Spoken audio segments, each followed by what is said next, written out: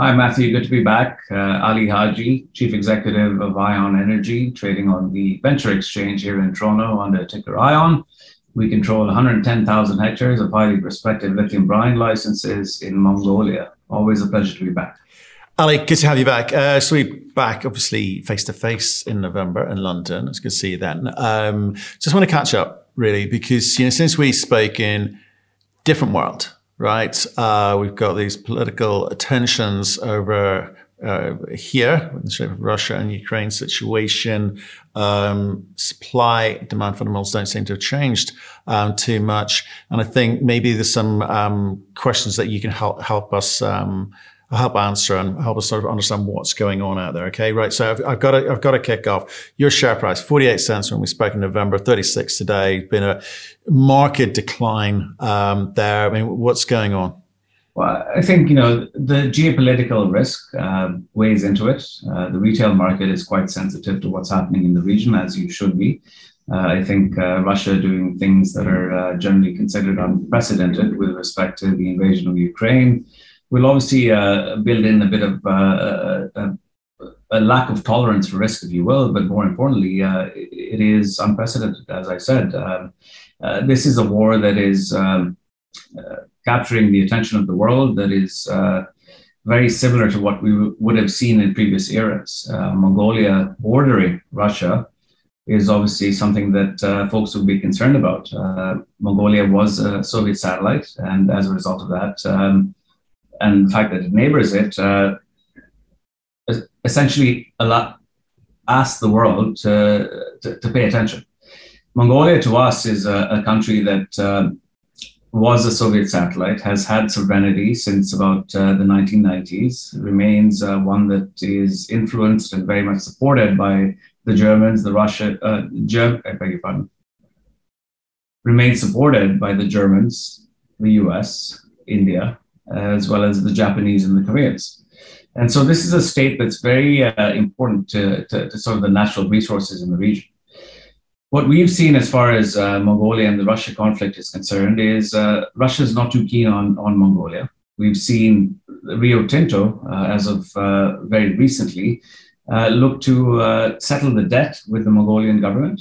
So they settled $2.4 billion with the Mongolian government in the last quarter, which says that they're keen on Mongolia as an investment proposition. And as of this morning, Rio Tinto looked to acquire Turquoise Hill, which is the third largest copper gold deposit in the world, for $2.7 billion from Turquoise Hill. So it's a country that is ripe for consolidation, that is resource rich, that we see as ultimately not only a conduit, but a major supplier of resources in the region. So the conflict doesn't quite affect Mongolia as you might imagine. In terms of the share price, 58, as you did say, back in December. 48. 48. It's not as sharp a decline as from 58, but yeah, it's at 48 cents when we spoke back in November. 48 cents back in December, and that was a result of the hype with respect to the Auger drilling program.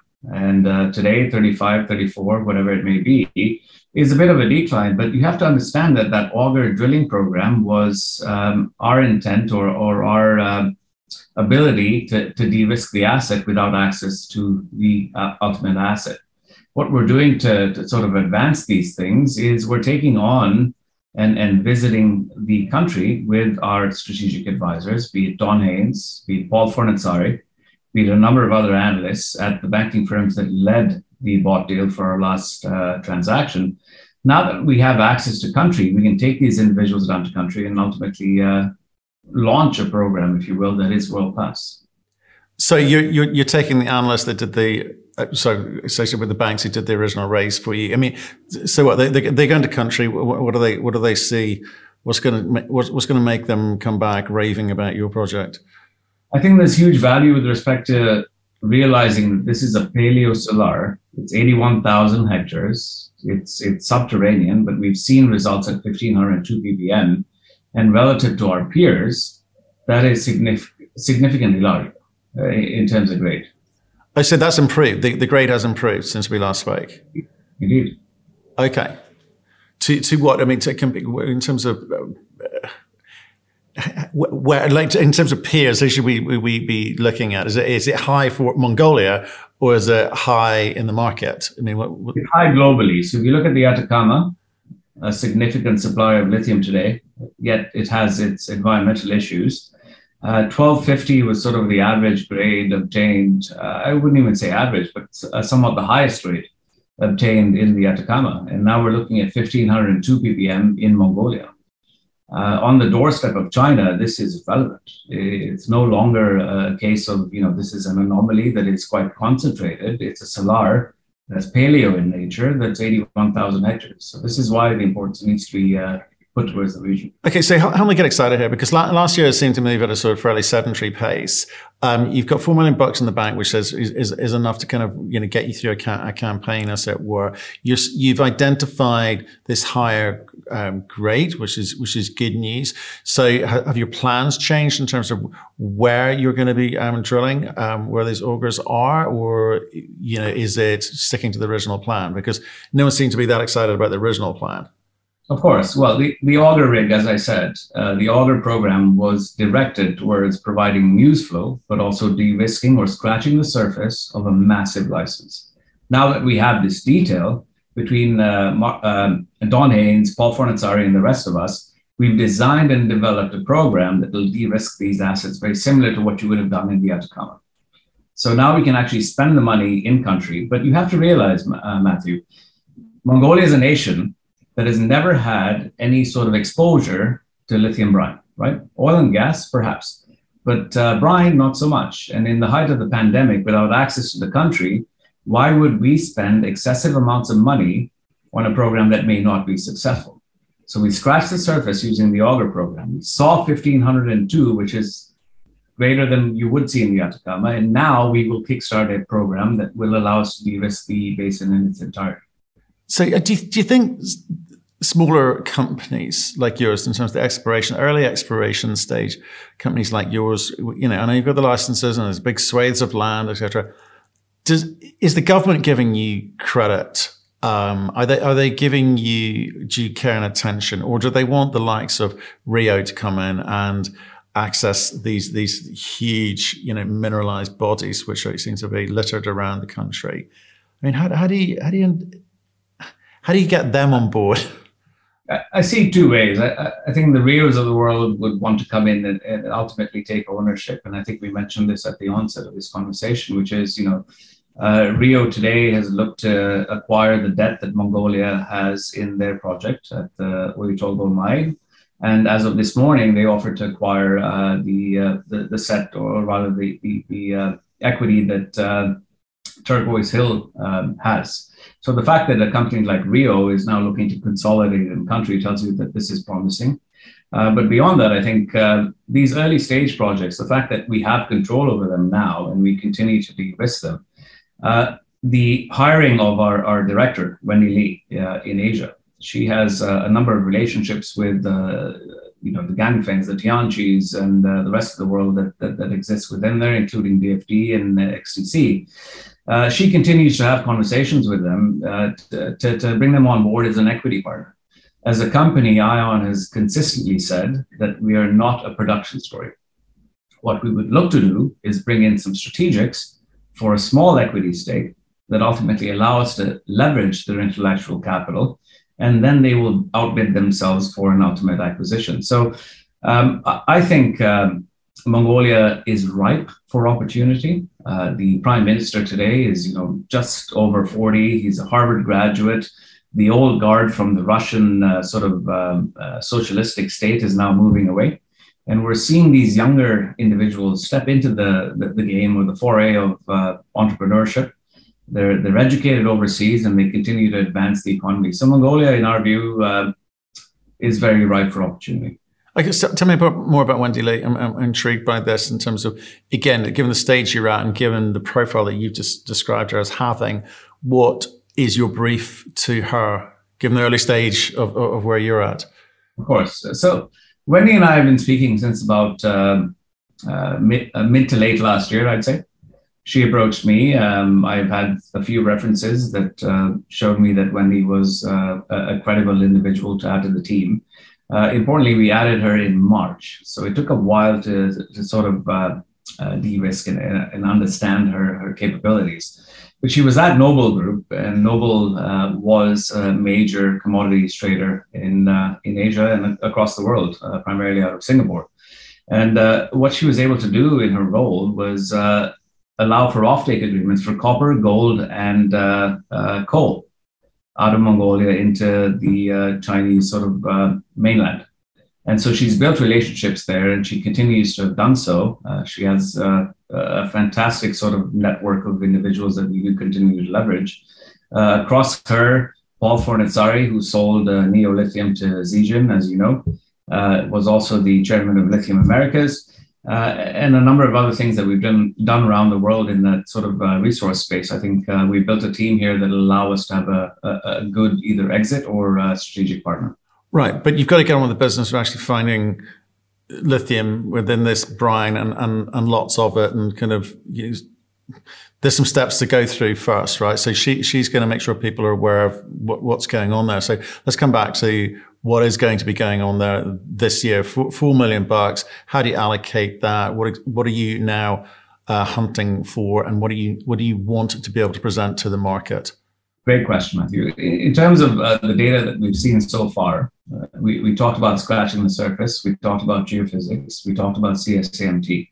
So we know where the aquifers exist. We've been able to actually access those aquifers and prove the hypothesis that they do in fact exist.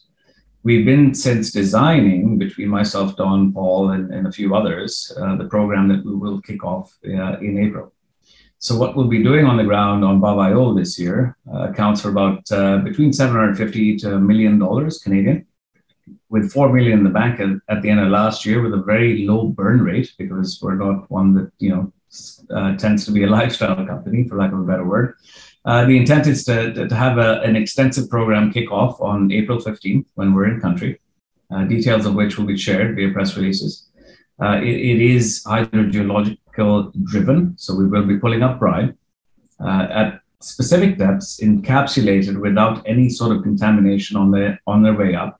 We'll measure flow rates. We'll understand exactly what is happening under the ground. But importantly, once this program is completed, the key thing to understand is that you have an early resource indication. And we've seen multiple exits that are precedent transactions in the space over the last few years. And that tells you that when you have an early resource indication, you can start to bring in the strategics to ultimately either acquire you or be a partner from an intellectual perspective to allow you to bring these assets to production.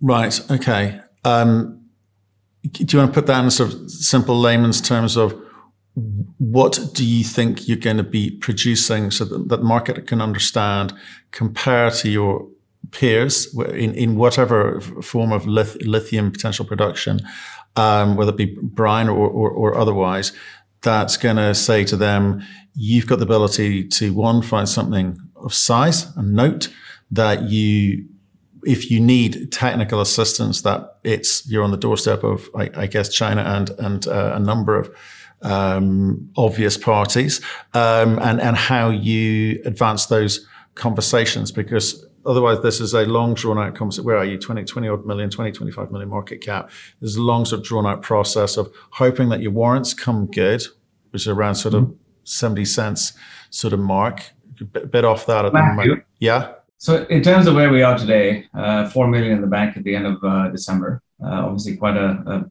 advantageous position to be in. The fact that we have analysts and experts in the field ready to go with us on site, now that we have access to site, we can build a program that will really hit the ground hard. And I think that's important. What we've done historically is really scratch the surface without access to the ground. In terms of what we've built as far as our team and the access to these strategics in Asia as well as Europe, we've seen a fair bit of interest that also is prompting us to consider a listing in the UK. So on the back of Mines and Money in December, we've had some interest to list on the AIM, and we've had a bit of capital sort of presented to us, which I think would go a very long way to ultimately de-risking these assets. Well, now that we have access to these assets and we have the necessary teams to develop and devise those exploration programs, the hydrogeological program alongside the sort of evaporation and meteorological programs providing samples to the likes of major sort of DLE type platforms will allow us to get to a point where we understand exactly how quickly we can bring this asset to production, but more importantly, the quality of these assets. Okay, well, let's. Okay, I look forward to hearing more about that. That's interesting. Can you talk to me about Arangen? You've signed a sort of binding term sheet with them. To what end? Obviously, they're after like copper and nickel, but what's the plan in terms of working with them? Well, Arangen is a company that is led by the same chairman, and I think that's important to note. There's a bit of overlap and cross-pollination with respect to the board members, but it's also in Mongolia, a country that I understand quite well, and I've been to a number of times, and obviously ION is a company that I run there. So what we looked at in terms of Arangen is the fact that it had no real leader or chief executive or what have you. What we look to do here is copper and lithium are both battery metals, right? And the fact that we now control the largest swaths of land for copper and lithium in country makes us quite significant given the world's moving towards a clean, green energy future. And so the intent here is why not look for synergies between the two companies? And we found that over the course of that Augur program. So when we had the Augur program, we found anomalies for copper and nickel on Babayo, which is our flagship ION Energy's license. So we looked to monetize those anomalies by signing a JV with Arangen, whereby they had to spend $3 million US on ION's licenses. So they're de-risking our assets, which is fantastic, at no cost to us, but they're also figuring out a way to monetize any copper or nickel that was found on these assets for ION Energy's purpose. So I think it made sense synergistically. I think it makes sense from a country perspective and from a leadership perspective as well. Okay, and you're going on their board as well, I note. I am. I'm actually the chief executive of Arangen as well. Gotcha. Okay, got it. It's going to be like that. Okay, so there's £3 million obligation for them. Have they got the money today, or is they need to go and raise that? It's in the midst of being raised. There's enough interest there. If you look at their comps, I mean, Arangen, I think, has spent, or the assets they've acquired have had over 17 million US spent on them. Their market cap today is about 10 million Canadian. They've had massive intercepts that are quite profitable in nature. And so as a result of that, it just made sense to bring those two under one leader, if you will. Gotcha. And then $500,000 spend, you're obliged to spend half, so ION is obliged to spend $500,000 on the same exploration project, right? Correct. Got it. Okay. So of your $4 million, half of that is allocated to this joint venture? Over the next 3 years. Over the next 3 years. Okay, great. Okay. So we have lots of time there. And as we start to de-risk our assets, I would assume the company will become better capitalized. Okay, that's an interesting one. Obviously, so what happened to the company that spent 17 million on it? Was that just a timing issue of the copper wasn't at the right price, or is this a relatively recent It's spend? A couple of things. A timing issue, but also when they exited, copper wasn't doing as well as it is today. Nickel and everybody else is flying. And I think they just opted to exit the country and what have you. So we acquired them through various means on the Arangen front, and we look forward to putting that out to market. Oh, cool! I'd love to hear that story proper, because that's kind of, it's obviously very top. Both nickel and copper prices in the market are extraordinary at the moment, especially nickel. Hopefully, that comes back to some normal level soon. But that obviously very, very timely, very, very topical, etc. And maybe some synergies, as you say, on that one. Interesting indeed. Well, look, Ali, great always catch up with you. I am admirous of all CEOs of companies of a certain size in terms of how they manage the cash. You look or sound like you're funded, and obviously, if there is an option of a UK listing, then that aids you further, not to mention brings you some new shareholders as well over here. So stay in touch. Let us know how you get on. Cheers, Matthew. Good to be with you.